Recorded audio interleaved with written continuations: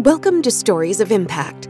I'm producer Tavia Gilbert, and in every episode of this podcast, journalist Richard Sergay and I bring you a conversation about the newest scientific research on human flourishing and how those discoveries can be translated into practical tools. This season, we're diving into the question, what are diverse intelligences?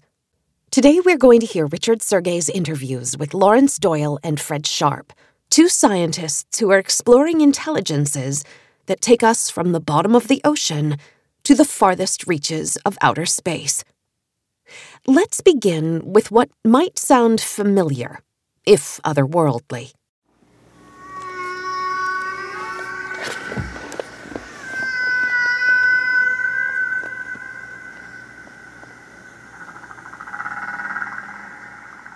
Many of you will recognize those sounds as the classic recording that awakened and inspired hearts and minds the world over in the early 1970s. When listeners heard that groundbreaking recording of whale song made by Frank Watlington and Roger Payne, it led to a worldwide whale conservation effort that still impacts our thinking today.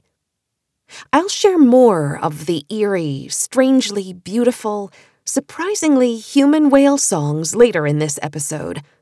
But let's turn our ears to this sound, which I suspect is less quickly identifiable.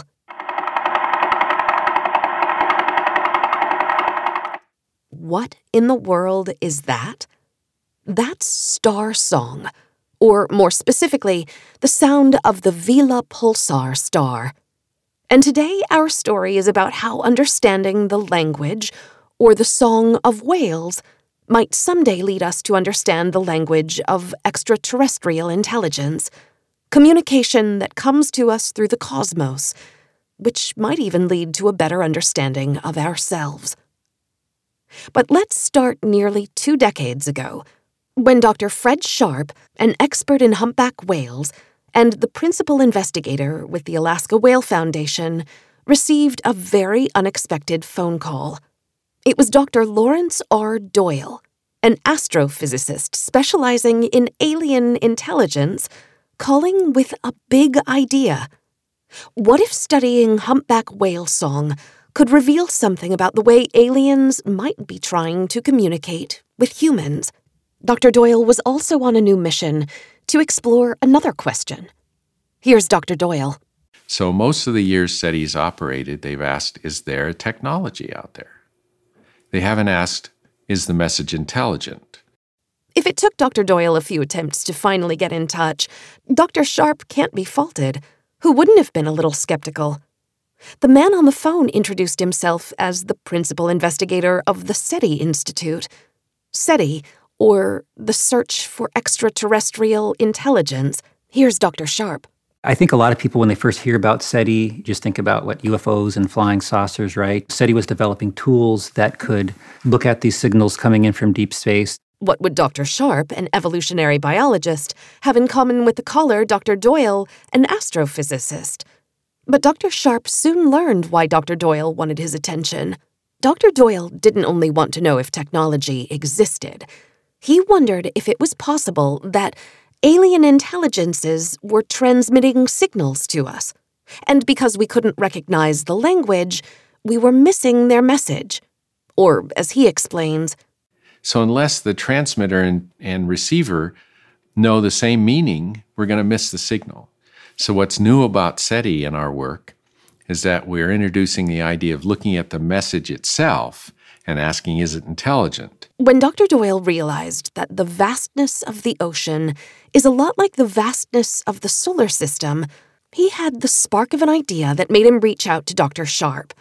What if the way humpback whales sing and chatter through their unique global oceanic communication system might prepare us to someday make sense of the messages that alien intelligence are speaking to us through their cosmic communication system?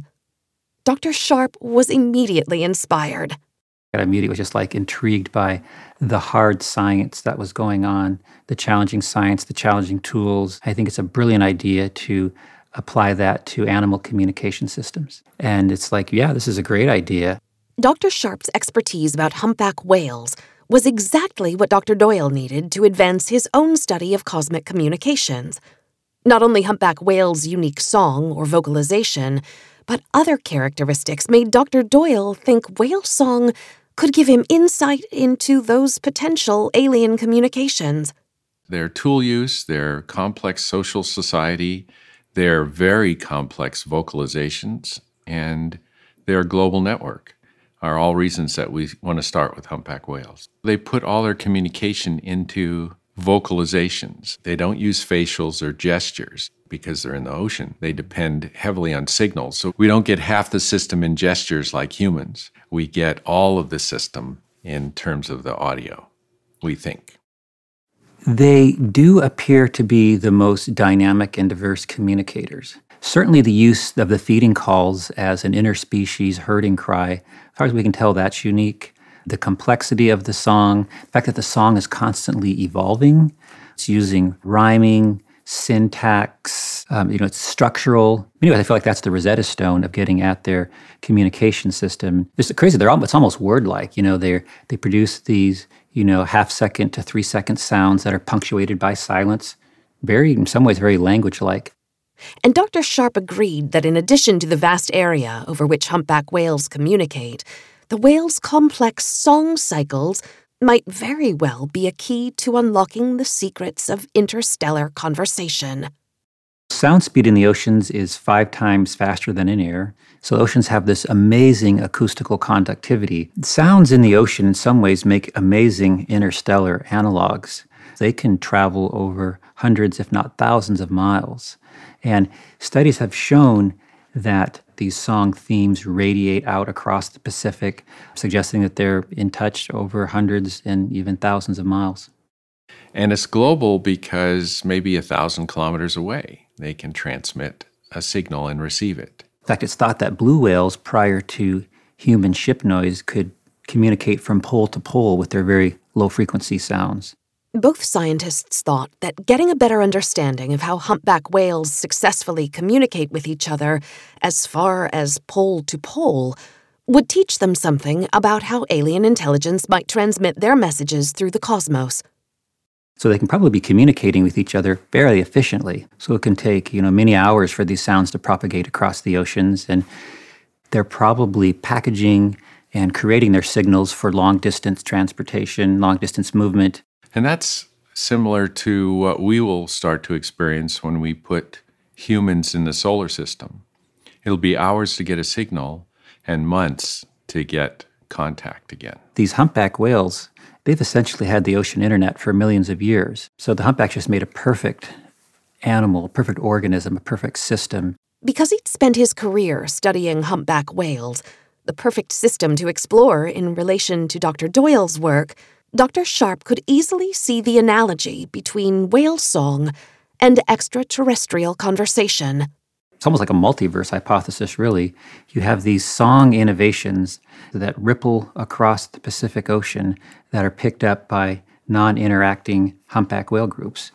And so that's remarkable to have these cultural themes that come on down from high and are incorporated in and then passed on through across the Pacific. It may take a couple years, and that is absolutely remarkable, and that suggests a global communication system.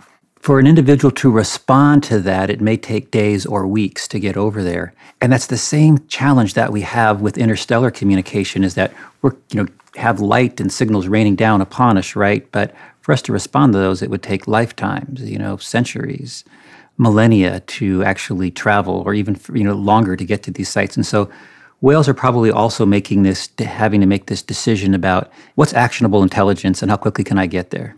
Humpback whales gave both these scientists their dream species to study. Especially for SETI purposes, we wanted to go to a larger species that has a global communication system that also has not been influenced by humans, hopefully.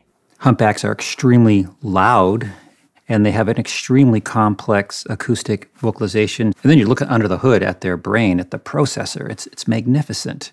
Their brains are laced with spindle neurons. And in humans, spindle neurons are associated with language acquisition, social intelligence, facial recognition, and compassion. So the ability for otherworldly beings with the humpback whale was absolutely marvelous. So how did Dr. Doyle propose to study humpback whale song? He was going to apply to whale vocalizations one of his unique areas of expertise. He told Dr. Sharp, "What we want to do is quantify the degree of complexity in non-human communication systems, and we can do that with information theory. Information theory was not connected to animal communications before recently. That's the other advantage, is the mix and match of fields. You need a multidisciplinary approach in order to answer deep questions." Dr. Sharp quickly got up to speed about what information theory would bring to their multidisciplinary approach. They would be measuring what was consistent in the whale song across time and space. Information theory will help us understand the complexity of these signals, tell us how many whoops, how many throps, how many shrieks are being given. We want to start to look for rules of communications, for certain patterns that are consistent. Was Dr. Doyle claiming that if he could listen closely to whale song through the perspective of information theory, he could actually translate the whale whoops and throps and shrieks? No. Information theory itself does not do meaning. It does complexity. In other words, does humpback have the complexity and rule structure to allow a translation of something written in human into humpback, given common symbols? You couldn't answer the question, what are the humpback whales saying, with information theory yet. Even if his observations of Dr. Sharp's whales wouldn't yet allow Dr. Doyle to translate whale vocalization into a human language, it was a vital step forward, making progress toward someday understanding extraterrestrial communication. In order to make progress with the communication systems of complex animals, I think we have to start to recognize that they're capable of symbolic communication. So, in other words, there's an in-between step that's required before understanding. You have to understand what the signal units are, and you have to understand the signaling units' relationship to each other. Dr. Sharp knew the perfect humpback whale behavior for Dr. Doyle to observe in order for him to begin to learn about the whale's communication rule structure, or signal units. So Dr. Sharp and Dr. Doyle went out to do watery field research, observing one of the most fascinating and complex humpback whale pod behaviors, their use of tools. That's right, whales don't just communicate. They use sound and a tool called a bubble net to work together to hunt herring. With these humpback whales, we see this very unique use of sound in the ocean. The feeding calls are an interspecies herding cry. We see them team hunting using these bubble tools in a cooperative communal fashion. If there ever was a system where complex information could be exchanged, it's with these bubble netting teams. Certainly these social sounds, they're very complex, and the amount of surface area for them to encode information is huge. These are highly important sounds. They could each be their own sort of symbol or glyph, and they have lots of information, and that's why working with the SETI to help decipher these signals is really exciting. Dr. Doyle was excited by the spectacle and signals of the bubble net. One whale starts to blow bubbles in a cylindrical orientation, and as the bubbles rise, the herring get herded in by the other individual at the bottom of the cylinder. And the herring can't escape because the bubbles are pretty good size and they drop. So, of course, they're freaked out by that. And then the humpback whales come underneath and make the vocalizations that scare the herring to the surface. And on the surface, it looks like about 100-foot diameter bubble ring is rising to the surface. Pretty soon, fish come flying out, and immediately followed by all these big mouths open. So the whole process is repeated about every 20 minutes. And the whales use sound to communicate with each other, to create and coordinate the bubble net. They can bubble net without making any sound except for the pulsed herding cries. They force the fish up from the darker, deeper layers up towards the surface where they normally would avoid. They can do this for hours, pound away at these fish schools, screaming, flying up through the water, these fish schools, trying to get away from these whales, and allows them to be trapped against the surface and within the confines of the bubble net. So it is a terrifying interspecies trumpet of doom. So they can be engage in very sophisticated activities silently, but at other times they're just making a racket. Dr. Doyle was fascinated by the whale's communication coordination. Humpback whale's communication system. We can measure the complexity, but it's definitely non-human. I hesitate to use the word syntax without quotes because humpback whales are communicating on their own, and we don't really fully understand exactly what and how they, for example, can generate a bubble net and herd herring into it in a coordinated effort. But they somehow get all the ideas across. As far as we know, humpback whales don't make democratic decisions, but they do make decisions based on ability. So it shows that they're very good at planning for the future, anticipating events, and accommodating each other. All these revelations solidified Dr. Doyle's hunch that these marine mammals could bring aliens an unfathomable distance away into greater focus because to have an extraterrestrial intelligence, you have to have astronomy, you have to have a communication system that's complex enough, and you have to have tools. And Dr. Doyle had just learned that whales had two of the three. They have the requirement of a complex society communication system, and they have tool use. And if it turns out that they use stars to navigate it all, that'd be the big three. I'm not saying they'll build a radio telescope, of course, but they are a good example of a species that would fulfill the three requirements of an extraterrestrial intelligent technology. He was also learning something more about whales from observing their bubble nets. Not just what made them like alien intelligences, but what made them like human beings. The bubble netting groups are not related to each other, so they form long-lasting relationships based on fishing ability. And we know humans form long-lasting relationships based on ability and profession. But as far as we know, no other species does that beside humpback whales. So we may have more in common socially with humpback whales than we know. Dr. Sharp shared Dr. Doyle's interpretation of whales' surprising similarity to humans and their willingness to work collaboratively outside their own birth family. There is a bizarre coevolutionary convergence between humpback whales and humans. They're extremely vocally complex. We both vocalize in the same central frequency range. Both have language-like sounds that are given. These bubble netting coalitions, they're like a food co-op. They came up with the food cooperative idea probably millions of years ago. Open membership, they're diverse in their age and their sex. Everybody seems to get in on the action. There seems to be this amazingly equalness to their groups. And the fact that these are non-relatives, they're just running buddies, they're just friends, they're just partners. It's a meritocracy. And the whales run their food co-op with the same membership for an incredibly long period of time. Some of these bonds are lasting across summers, decades, perhaps even lifetimes for some of these individuals. And they don't appear to be kin, so they're forming, you can just call them economic bonds, but boy, when you watch these whales, they sure seem like friendships. Dr. Sharp knows that it's not that great a stretch to use the word friendship in relation to whales. You look at the humpback whale, they're laced with spindle neurons. And the spindle neurons, we also find them in some of the apes and in dolphins, and we know that they're sort of like the firewire of the human mind.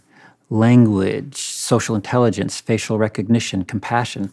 We know that we share a deep common ancestry, and the part of the mammalian mind that controls basic emotions is really ancient. The same neurotransmitters that course through their veins and brain is the similar ones to ours. And so there's all kinds of reasons to think that these animals live very complex, emotional, and cognitive lives. In fact, humpback whales are not only renowned for their singing and their long-sustained relationships, they're widely known as deeply compassionate animals.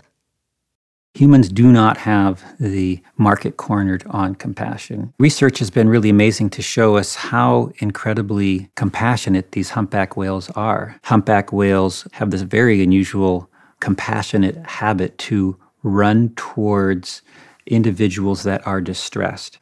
A recent paper was published documenting over 100 incidences of humpback whales coming to the aid of other species. This includes their own calves, gray whale calves, dolphins, sea lions, seals, even ocean sunfish that they'll come to the rescue when they're in distress.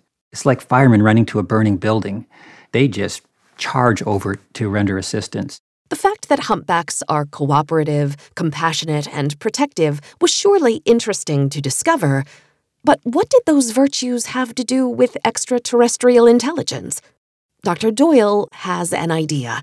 If any extraterrestrial civilization has gotten it together enough to do space travel, it seems like they would have gotten it together enough not to be warlike or quibble with each other. So maybe we need virtues like compassion or cooperation. Or maybe our species can't sustain itself long enough to accomplish more space exploration or survival without them. And maybe we naturally want to communicate with other life forms even if they're outside of our species or solar system. Something happened that made the scientist duo think that maybe the fact that humpbacks are human-like in their emotional lives made them want to get to know us better by communicating directly with us. During that ocean field trip, the doctors actually experienced the real possibility that the whales were, in fact, already reaching out to the humans on the boat above. When you try and talk underwater when you're in the swimming pool or something, it was what we sounded like talking in the boat to the humpback whales. And they were trying to not mimic us. They were making noises within our frequency range, maybe just an imitation, but maybe in an attempt to get our attention. I don't know. All I know is that it blew us away. That is otherworldly. I mean, that's incredible, right? That experience was astonishing, moving, unforgettable. But could what happened that day be applied to Dr. Doyle's research? And did they really think that the whales' behavior indicated they were really trying to communicate? I would say that. I think I need to be a little more cautious as far as animal behaviorists go. But yeah, it sounds to me they're not going yee or out of our range of hearing or anything. And also the wah, wah, wah sounds like the tempo that humans speak at and the frequency that humans speak at. And as far as I know, that was the first time that ever happened. If we got anything like that with a SETI signal, we'd say that's it. Whether or not the whales were actually making an effort to converse with the researchers, the collaboration between the two scientists to study whale song and its insights into alien intelligences was off to a successful start. It was a brilliant match of theory and going into the field and being able to test it. The doctors knew how to record with a hydrophone the huge amount of information the vocalizations of whales forming a bubble net were transmitting. And Dr. Doyle knew he could only speculate what the purpose of the whales' communications were the day he and Dr. Sharp heard them vocalizing in the human frequency range. Maybe it was an imitation, maybe it was not. The purpose of vocalizations, though, was the central question in his work, researching extraterrestrial communication. By knowing the purpose of the communication and how much information was transmitted, you can actually begin to quantify meaning. Dr. Sharp was looking for meaning as well, and he was learning as much from Dr. Doyle's SETI research as Dr. Doyle was learning from the whales. In some of these astrophysical signals that are raining down, there could be structural relationships in there that have greater meaning than we have yet been able to decipher. And by looking at the multitude of natural experiments here on Earth and then applying it to our search algorithms and filters in deep space, I think we're going to be a lot more informed. Both men wanted to be informed, yes. But were they truly convinced of life in outer space? If I wanted to be honest about what I think they could be and give credibility to everything's been checked out, there's no secret Air Force satellite or anything, we may have intercepted something like that. I think it was the song of the humpback whale that made us realize that there are otherworldly beings right here in our oceans. And I don't feel alone at all with the splendor and the beauty and diversity of life on Earth. Now, is there life out there in the universe? Yes, there most likely is. And will we someday be able to have a conversation with them? I think through these collaborative ventures between people in the animal sciences and SETI, I think, will get closer to this wonderful and perplexing question. Both researchers' curiosity about whale communication had positioned them to ask the questions that might lead them to make breakthrough discoveries. Their openness to diverse intelligences beyond human intelligence structures deepened their work and their thinking. We haven't mastered what exactly human intelligence is, but the extension to animals of the usual measures of intelligence seemed like a natural thing to do. But it's time to outgrow that because it has generally limited our perception of how really intelligent and complex other species are. And so I think this is a breakthrough concept. The reason we should go to and include other species in the SETI concept is that we could miss a signal if it was structured in such a way that we would have analyzed it as a human language instead of as a non-human communication system. Dr. Sharp agrees. Different types of intelligence, different ways of communication, I think, can be hugely informative for the SETI search. And intelligence can take countless forms. Diverse intelligence, I warmed up to that term right away because to me, the first impression of that title was to deprovincialize our thinking about intelligence. In other words, recognize that intelligence can express itself in distinctly non-human ways. What does Dr. Doyle mean when he says that thinking about diverse intelligences, or the search for alien intelligence, deprovincializes thinking? Provincial thinking basically does permutations on the existing data instead of original thought. So deprovincialized thought means, okay, we're getting completely out of ourselves, working with non-humans, and coming up with truly original way of approaching a problem. Deprovincialization of thought is one of the great things that SETI is contributing. But that practice of getting out of ourselves isn't just a great way of thinking as a scientist. It's a great way of thinking about the human soul and the relationship humans have with our own ecosystem. I think the effort itself deprovincializes our thought about ourselves. It's very educational to think of extraterrestrials and their environments. And I think SETI is one of those things that deprovincializes thought. And it gets you thinking big. Let's face it, it's putting us in perspective. When we do that picture of the astronomer staring up at the sky and saying, "Are we alone?" Two things strike me. One is that we need to pay attention to the non-human communication systems here for practice. But the other thing is, as we look up and say, "Are we alone?" we're asking, what is the context in which humans have built a spacefaring technology? And where do we fit in? It's kind of like we went to the moon and Apollo 8 got that picture of the Earth. And that really sparked the ecological movement. Hey, this is a spaceship, we're riding first class, and we need to take care of it. Dr. Sharp agrees that looking at diverse intelligences is not only inspiring, it's important. And it leads him to consider what that teaches him about the kinds of intelligence that might travel by star. I guess what has been so remarkable is that these whales have evolved these incredible social institutions and complex vocalizations without technology. And it shows you that there are exoplanets that are drifting around in the cosmos. They could be full of intelligent life that is not transmitting its presence. The more examples that we have here from our beautiful planet, we have thousands, hundreds of thousands, probably millions examples of evolved communication systems. And it's kind of best to understand what you have in your own backyard as you're looking up into the cosmos.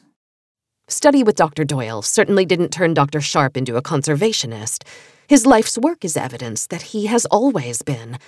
But it has enriched his perspective on planet Earth as a spaceship that needs protecting, like whales need protecting. Oh my goodness, we're just a little beautiful orb floating out here in the middle of the oceans, and it's up to the next generation of innovative astrobiologists to figure out how we're going to detect this life.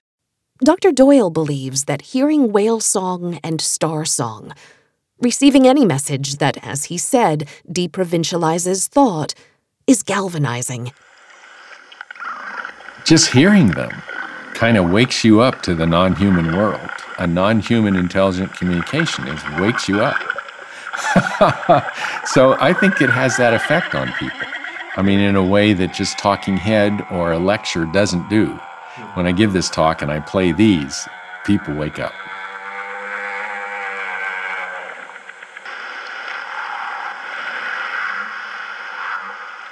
What is Dr. Doyle's hope for this research partnership? Is making contact with an extraterrestrial technology for the sake of accomplishing something extraordinary his only aim? Or is there a higher purpose in his work?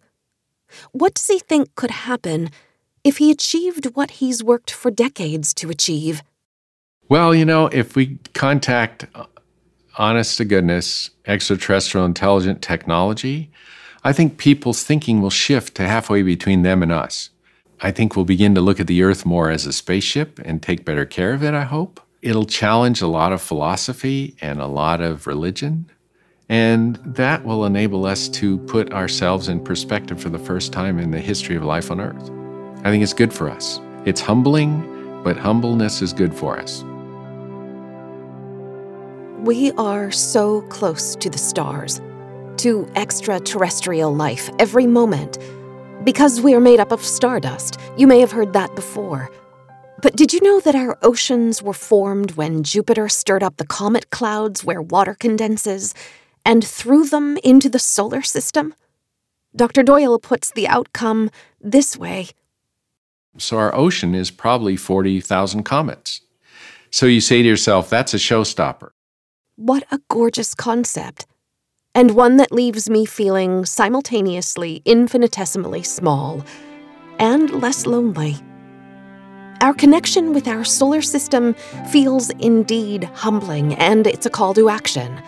We cannot, should not live disconnected from or disinterested in our own home. The value in Dr. Doyle and Dr. Sharp's work, then, is not just that it's exciting or interesting, but it reflects on a grand scale the value of seeking to learn another language, the language of various intelligences, rather than just our own species' grammar.